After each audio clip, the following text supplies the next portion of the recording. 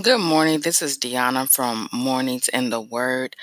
For day 2 for our prayers for our children will be coming from Psalms 91, 9 through 16. If you say, "The Lord is my refuge," and you make it the Most High your dwelling place, no harm will overtake you.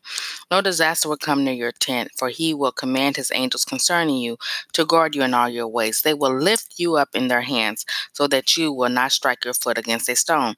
You will tread on the lion and the cobra, and you will trample the great lion and serpent. Because he loves me, said the Lord, I will rescue him. I will protect him, for he acknowledges my name. He will call on me, and I will answer him, and I will be with him in trouble. I will deliver him and honor him. With long life, I will satisfy him and show him my salvation. And that's Psalms 91, 9 through 16, NIV.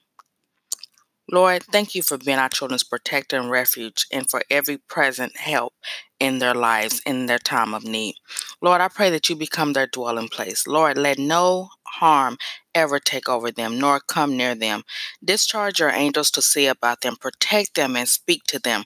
Order their steps in your ways, Lord. Let their enemies be their footstool. Thank you for every time you have rescued them and protected them and discharged your angels to see about them.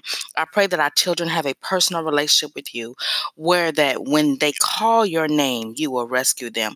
Let them stay in right standing with you. I pray that they acknowledge you in all their ways and continuously glorify your name because you are worthy to be praised.